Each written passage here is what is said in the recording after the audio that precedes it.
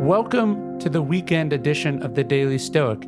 Each weekday, we bring you a meditation inspired by the ancient Stoics, something to help you live up to those 4 Stoic virtues of courage, justice, temperance, and wisdom. And then here on the weekend, we take a deeper dive into those same topics. We interview Stoic philosophers. We explore at length how these Stoic ideas can be applied to our actual lives and the challenging issues of our time. Here on the weekend, when you have a little bit more space, when things have slowed down, be sure to take some time to think, to go for a walk, to sit with your journal, and most importantly, to prepare for what the week ahead may bring. Daily Stoic is raising money for Feeding America. Last year, the Daily Stoic community came together and raised over $100,000 together, providing more than 1 million meals. And this year, we're trying to go twice as big. We've donated the first $20,000, and we'd like your help getting to our goal of $200,000, which would provide more than 2 million meals for families across the country. You just have to head over to dailystoic.com/feeding, and together we can make a small dent in a big problem. We can't alleviate everyone's struggle or suffering, of course, but for the people we can help, the difference is huge. So let's do it. Let's be good Stoics today. Let's fulfill our obligation. Just go to dailystoic.com/feeding. Even $1 can provide as many as 10 meals.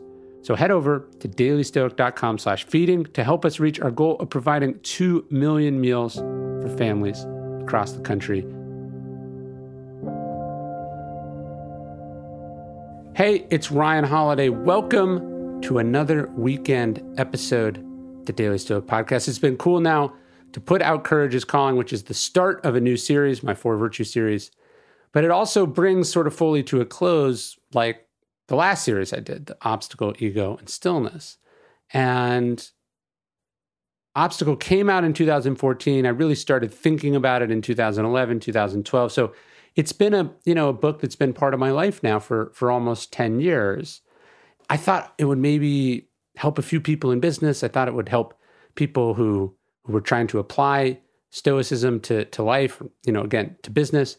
I could not have imagined that it would sell, close to 1.5 million copies, spend weeks and weeks on the bestseller lists, and be used by Super Bowl winning teams and special forces operators and sitting senators, even world leaders. It's been an incredible, insane, totally unbelievable journey. And people often ask me, what's the book about? What are the lessons? What are the core key takeaways from the book? There's 1 million book summary platforms out there. Some of them have even advertised on the Daily Stoic podcast before. But in today's episode, I wanted to go back and look at that book, summarize what The Obstacle is the Way is really about, look at some of the practical lessons from this idea, an idea that I think about often enough that I had it tattooed on my arm, so I now think about it on a daily basis. It's always a reminder, what's the good that can come from this? What's the change I can make because of this? Where's the opportunity for growth? That, to me, is what Stoicism is about. As Marcus Aurelius says, the impediment to action advances action. What stands in the way is the way. And that is the subject of today's episode, an in-depth summary and discussion of the ideas in The Obstacle is the Way, which I hope you've read. If you haven't, please do check out the book. If you have read it, I think this is a good reminder, good update, good behind-the-scenes look at what I think is important in the book, what really stands out to me, and what I think you should be applying on a daily basis. So here is The Obstacle is the Way, summarized by me, Ryan Holiday, the author. Quick note, obviously you can check it out in any format, but we have this really cool leather-bound edition of the book, which you can check out in the Daily Stoic store. It even comes with an Obstacle is the Way medallion. When I was on my epic drive across the United States, I was at a gas station outside an Air Force base in Nevada, and this guy walks up to me, he's in uniform, and he goes, "Are you Ryan Holiday?" And I said, "Yeah." And he's like, "Look what I have." And he had a leather-bound edition of the book. It was so cool. I signed that, and I gave him my first copy off the presses of Courage is Calling. So if you want to check that out, go to store.dailystoic.com. Thanks for supporting this book and all the books, and enjoy this in-depth episode. I opened the book with this Zen story about the king who believed his people had grown soft. And so he puts a large boulder on the road into town to see what happens. And he hides and he watches. And he watches as person after person is discouraged by this obstacle. They curse him, they quit, they wait for someone else to solve it. Nobody does anything until finally one man comes along and he decides he's gonna tackle this problem. He grabs a big stick, he uses it as a lever, and he pries the boulder out of the path, rolls it off the trail. But what he finds underneath is a pouch of gold coins. With the coins was a note that said, "Never forget, inside every obstacle is a chance to prove our condition." And this is where the Zen expression, "the obstacle is the path," comes from. It happens that the East and West were totally aligned here because there's also a quote from the great Marcus Aurelius, the Emperor of Rome. He says, "The impediment to action advances action. What stands in the way becomes the way." The first discipline of this would be the discipline of perception. It makes sense. How we look at a problem is the first step in how we're going to be able to do something about it. The opening story I tell to illustrate this in the book is John D. Rockefeller, who as a young man enters finance in the midst of what we now call the Panic of 1857. He sees this, as he says later, as an apprenticeship in difficulty, a chance to grow and learn and see the market at both its best and its worst. Really, Rockefeller is shaped by this experience. He studies it. He sees how people got irrationally exuberant, but then also lost confidence in the market and missed out on opportunities. So look, you don't have to like Rockefeller. You can think he's the most evil man in the world. But his discipline amidst the chaos, the panics, the trends, the fads of his time is what makes him great as an investor. And in fact, he makes good chunks of his fortune in successive economic panics, from the Panic of 1857, the Civil War, the Panic of 1873, 1907, even the market crash in 1929. The Rockefellers make money because they're cool under pressure. They don't get rattled by external events. But where does that come from? It comes from training.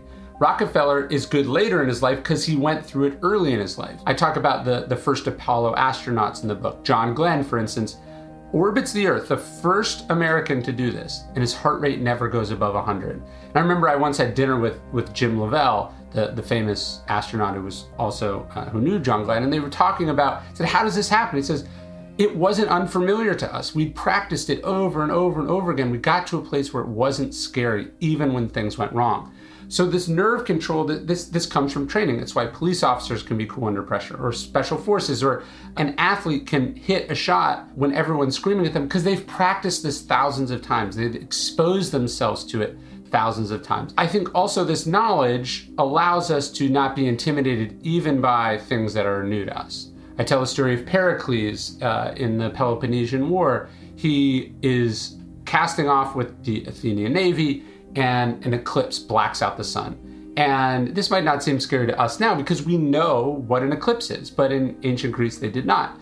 And so the men are terrified. But thinking fast, Pericles says, well, look, if I put a cloak over your face, would you be scared? And the man says, no. And he says, well, what does it matter? What causes the darkness? Darkness itself is not scary. So this ability to break things down logically is an essential part of the discipline of perception.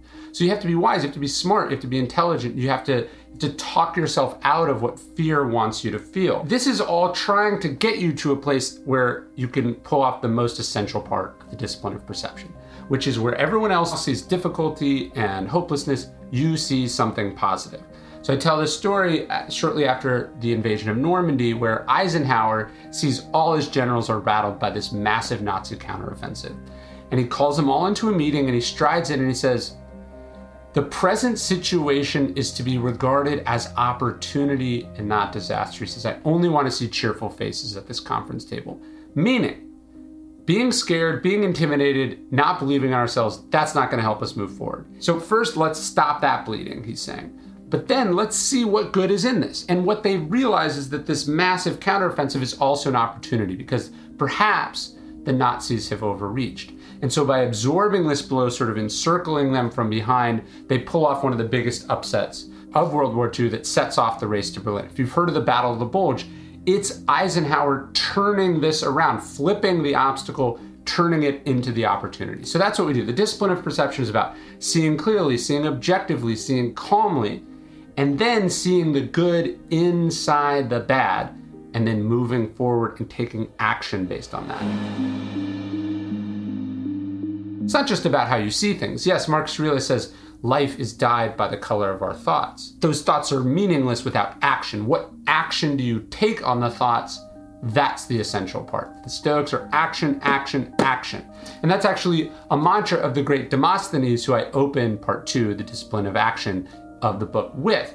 Demosthenes has dealt terrible hands. He's got a speech impediment. He's weak. His parents die early, and then evil relatives steal the family fortune. This might have been the end of it for Demosthenes, but instead it becomes the event that spurs off his life of greatness, which is that he decides he's not going to let this stand. He is going to fight for every penny back, and he's going to bring these people to justice. So he becomes a great orator because of the injustice he experiences. And he doesn't just magically decide to do this. It's incredibly difficult. He, at one point, actually moves into an underground burrow, shaves half of his head, so he's embarrassed to go outside, and practices for years and years and years to become a great speaker and a great lawyer. He even he puts rocks in his mouth, shouts into the wind. He builds up this booming voice, overcomes the speech impediment, and he does bring them to justice. Sadly, most of the fortune is gone, but it doesn't matter because he won something greater, which is that he himself was now strong, brilliant, respected, and wise, and he could be a great lawyer and speaker and politician, which is what he becomes. So we can turn the worst thing that ever happened to us into a springboard for who we want to be or who we can be. It can actually unlock a whole new destiny for us. And I talk about Amelia Earhart. She is a great pilot, but this is 1920s America. No one wants to give a female pilot a shot. So when she does get this offer to be one of the first women to ever fly across the Atlantic, it seems like a horrible offer. Like, she's not actually going to get to fly the plane. She can't even be the co-pilot. She has to be the navigator. They're going to get paid. She's not. It's like a really insulting, condescending BS offer. But what does she say? She says yes, because she knows if she can get started, if she can get momentum, she can beat this. And so she accepts it. She flies the mission. She bites her tongue. But then, using the power and the fame that comes from the coverage of this event, she becomes the first woman to fly solo across the Atlantic. So it's about momentum, and she actually has painted on the side of her plane, always think with your stick forward. It's about momentum, it's about taking action, it's about getting up and getting moving, because if you don't, you crash, or worse, you never take off in the first place. Things are never going to be perfect, they're never going to be ideal, they're never going to be truly fair. You have to work with what you can, do what you can with what you've got, and then turn it into what you want to have. This persistence is so key, though. I talk about Ulysses S. Grant and taking the city of Vicksburg. He tries everything. None of it works. It's only in trying everything and being so desperate that he tries this crazy plan where he runs the gun batteries at Vicksburg. Once it's done, it can never be undone. He has to forget about Vicksburg, head to Jackson, Mississippi first. But then, coming at Vicksburg the other side, he turns all the advantages of this fortified city into obstacles for the people trapped inside. But more importantly, he discovered how to win the Civil War, which is that it would take endless amounts of men and energy, persistence, perseverance, dedication, and taking the war to the enemy. In fact, Sherman's march, which we know wins the Civil War, comes out of the march from Louisiana to Jackson, Mississippi, and taking the war to the enemy and living off the land. So in trying everything, he accidentally discovers the way to win the war. In my house, my wife is the coffee lover, I am the Philistine, and she is a big fan of today's sponsor. Going to the grocery store isn't something we've been doing during the pandemic. We get most things delivered, and I guess I don't understand why coffee should be any different. And Trade brings you the best coffee straight to your door. You start by taking their coffee quiz. Do you use a French press, automatic drip, or you cold brew? Whatever your answer is, Trade pairs you with the perfect coffee to fit your taste. They guarantee you'll love your first match, and on the off chance you don't, they'll replace it with a different bag for free. For Daily Stoic listeners, right now, Trade is offering your first bag free and $5 off your first bundle at checkout. To get yours, go to drinktrade.com/dailystoic. Use promo code DailyStoic. Take the quiz to start your journey to the perfect cup. That's drinktrade.com/dailystoic. Promo code DailyStoic for first bag free, $5 off your bundle. Enjoy. The Daily Stoic is brought to you by Progressive Insurance. One of the cool things about podcasts is that you can multitask while you're listening, but depending on what you're doing right now. Like, for instance, if you're not in some kind of moving vehicle, there's something else you could be doing. You could be getting an auto quote from Progressive Insurance. It's easy, and you could save money by doing it right from your phone. Drivers who save by switching to Progressive save nearly $700 on average, and auto customers qualify for an average of 7 discounts. Discounts for having multiple vehicles on your policy, being a homeowner, and more. So just like your favorite podcast, Progressive will be with you 24/7, 365 days a year, so you're protected no matter what. Multitask right now. Quote your car insurance at Progressive.com to join over 29 million drivers who trust Progressive. Progressive Casualty Insurance Company and Affiliates. National average 12-month savings of $698 by new customers surveyed who saved with Progressive between June 2021 and May 2022. Potential savings will vary. Discounts not available in all states and situations. I also tell the story of Edison and the discovery of the light bulb. 1% inspiration, 99% perspiration. Whether he says this or not, we don't know. But he does try 6,000 different filaments as he's trying to get the light bulb to work. And one of them finally does. It takes years. Again, 6,000 filaments. So it's 1 out of 6,000 that work. Overcoming obstacles is really about persistence and dedication. It's also about following a methodical process. I talk about Nick Saban and the idea of the process, which builds Alabama into perhaps the greatest college football dynasty in the history of the game. How does Saban do this? It's not about focusing on winning. It's not about focusing on the playoffs. It's not about the championship. It's not even about the fourth quarter. It's not even about the first game of the season. He wants players to focus on the immediate thing in front of you. The average down in football is like 7 seconds. He says, focus doing your job these 7 seconds. You accumulate it piece by piece. Zeno says well-being is realized by small steps, but it's no small thing. The process is small and humble, but it's ultimately unbeatable. And even, writing The Obstacle is the Way was, okay, first I got to do a proposal. Then I got to sell it. Then I got to start the book. Then I got to write, not the whole thing, but just the first sentence, and then the next sentence, and then chapter 1 and chapter 2 and chapter 3. And even getting it to sell, it doesn't sell when it first comes out. It's only 6 years later that it hits the bestseller list for the first time. It takes 6 years to sell 1 million copies. But that's because I never quit on it. I never got distracted by external results. I just focused every day on doing a little thing to make me and the book a little bit better. The other thing about obstacles is it's not always about attacking them head on. Sometimes, you test 6,000 different filaments, but sometimes you get creative. Talk about the great military strategist B.H. Liddell Hart. He finds that of all the great battles of history, only like a minuscule percentage of them are head-to-head battles where 2 evenly matched armies beat each other. He says, no, it's all about attacking from the side. It's about trickery and feints and the element of surprise, right?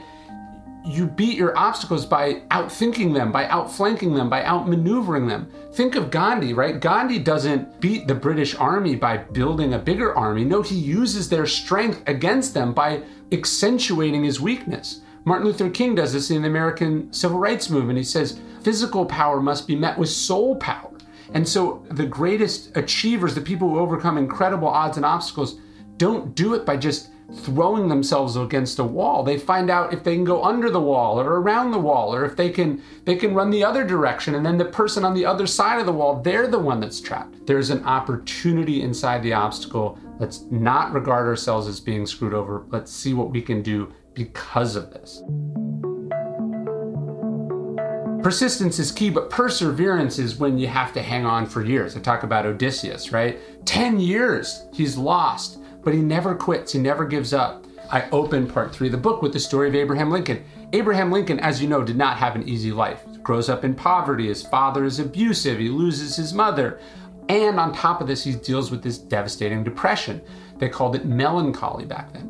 By the time he actually does become president and the horrors of the Civil War break out, it turns out this is exactly who you want leading the country at this time, because he knows what pain is. He knows how to be patient. He knows how to think about other people. He knows how to hang on. And so everything, every difficulty, every failure, every piece of pain that he went through up until this point was in fact leading up to who he needed to be in this critical moment. And that can be true for you. That's what amor fati, that's what Stoicism is ultimately about using everything that happened as fuel to become who you can become. The Stoics say, look, things can be hard, but only you can quit. You have to decide to quit. And if you don't quit, if you decide to grow or learn or be made better for what's happened, then ultimately you do win. And one of my favorite stories in the book, I tell another Edison story, which is that towards the end of his life, he's America's most famous inventor, sitting down for dinner with his family, and a man rushes in. The factory is on fire. His life's work up in flames. He rushes to the scene. There's nothing he can do about it. You know, he could have broken down. He could have cried. He could have killed himself. Instead, he grabs his son and he says, go get your mother and all her friends. They'll never see a fire like this again. This is an illustration of a key Stoic idea, the idea of amor fati. So yes, the Stoics accept things that are outside of our control so we can focus on what's in our control. But beyond acceptance is an embracing, a love of what's happened. And that's what the idea of amor fati means, a love of fate. Marcus Aurelius says what you throw on top of a fire turns to heat and brightness and flame. That's what Edison was doing, and he rebuilds. He comes back better for what he's gone through. And that's the question for you with what you're dealing with. Are you going to be better for this injury, for this loss, for this mess up, this mistake, this failure? You decide that. No event is so bad that you can't decide to learn something from it, that you can't decide to use it as an opportunity to grow. I tell the story of Admiral James Stockdale, who read Epictetus, who was shot down over Vietnam. He's taken prisoner of war, and he says to himself that I'm not going to lose faith. And he says, I never lost faith in my ability to decide the end of the story. That if I survived, he said, I was gonna have turned this into the best thing that ever happened to me. And he does that not just when he gets home. It's not like dead time where he's just trapped there for 7 years. But while he's there, he's the commanding officer. He's strong for the men. He teaches them a code so they can communicate. One of the things they communicate, that tapping these cups, is US, not United States, but unity over self. He is the inspiration, the backbone, the leader that these men need while they're trapped in this horrible place. And that's what Stoicism is. It's about, even when life devastates you and breaks you, it's about stepping up. It's about making something out of what's happened. Obviously, I want you to read the book. You know, I have a leather edition, I have the regular book. But if you don't have time to read it, if you're not sure, just apply this one thing. This is a quote from Marcus Aurelius, I think, summing up the 3 disciplines that we just talked about. Remember, the discipline of perception, the discipline of action, the discipline of will. He says, objective judgment now at this very moment. He says, unselfish action now at this very moment. Then he says, willing acceptance now at this very moment. That's all you need, right? You need to see things clearly, see them for what they are. That's what Rockefeller did so well. Unselfish action, what do you do for others? How can you put yourself out there, really try, not give up? That's Grant at Vicksburg. That's Edison and the discovery of the light bulb. That's Marcus Aurelius selling off the palace furnishings at the depths of the Antonine Plague, doing what you can to be better for what's happened. And then finally, willing acceptance. Some stuff happens. Some stuff is hard. Some stuff is going to take way longer than we thought, but we can't give up. We can't give in. We have to choose to be transformed by what happened. We have to use this as an opportunity to be strong, to be resilient, to be caring, to be committed. And that's what makes us who we are. So that's what I was trying to write in the book. The idea that, as that king said, inside every obstacle is always a chance to improve our condition, that what's in the way is the way, the obstacle is the path. The timeless art of turning trials into triumph, it's simple. It's not easy, as I say in the book, but you can do it. And I tried to present examples and stories in this video and in the book that you can follow. They're simple, they're straightforward, they're inspiring. I hope you check it out. But most importantly, I hope you remember Marcus Aurelius' advice: objective judgment now at this very moment, unselfish action now at this very moment, willing acceptance now at this very moment of all external events. Hey, Prime members, you can listen to The Daily Stoic early and ad-free on Amazon Music. Download the Amazon Music app today. Or you can listen early and ad-free with Wondery Plus in Apple Podcasts. Guy Raz's How I Built This is a podcast where each week he talks to the founders behind the world's biggest companies to learn the real stories of how they built them. In each episode, you hear these entrepreneurs really go into their story. And Guy is an incredible interviewer. He doesn't just dance around the surface. He asks real questions because he himself is an entrepreneur. He's built this huge show and this huge company. In a recent episode, they talk to the founder of Liquid Death, that crazy water company that's become this billion-dollar brand. Follow the show on the Wondery app or wherever you get your podcasts. You can listen to How I Built This early and ad-free right now by joining Wondery Plus in the Wondery app or on Apple Podcasts. And for a deep dive and daily business content, listen to Wondery, the destination for business podcasts, with shows like How I Built This, Business Wars, The Best One Yet, Business Movers, and many more. Wondery means business. You know, if I would have applied myself, I could have gone to the NBA. You think so? Yeah, I think so. But it's just like, it's been done. You know, I didn't want to, I was like, I don't want to be a follower. Hi, I'm Jason Concepcion. And I'm Shea Serrano. And we are back. We have a new podcast from Wondery. It's called Six Trophies. Woo! And it's the best. Each week, Shea Serrano and I are combing through all the NBA storylines, finding the best, most interesting, most compelling stories, and then handing out 6 pop culture themed trophies for 6 basketball-related activities. Trophies like the Dominic Toretto I Live My Life a Quarter Mile at a Time trophy, which is given to someone who made a short-term decision with no regard for future consequence. Or the Christopher Nolan Tenet trophy, which is given to someone who did something that we didn't understand. Catalina Wine Mixer trophy. Ooh, the Lauryn Hill You Might Win Some, But You Just Lost One trophy. And what's more, the NBA playoffs are here, so you want to make 6 Trophies your go-to companion podcast through all the craziness. Follow 6 Trophies on the Wondery app or wherever you get your podcasts. Listen ad-free right now by joining Wondery Plus.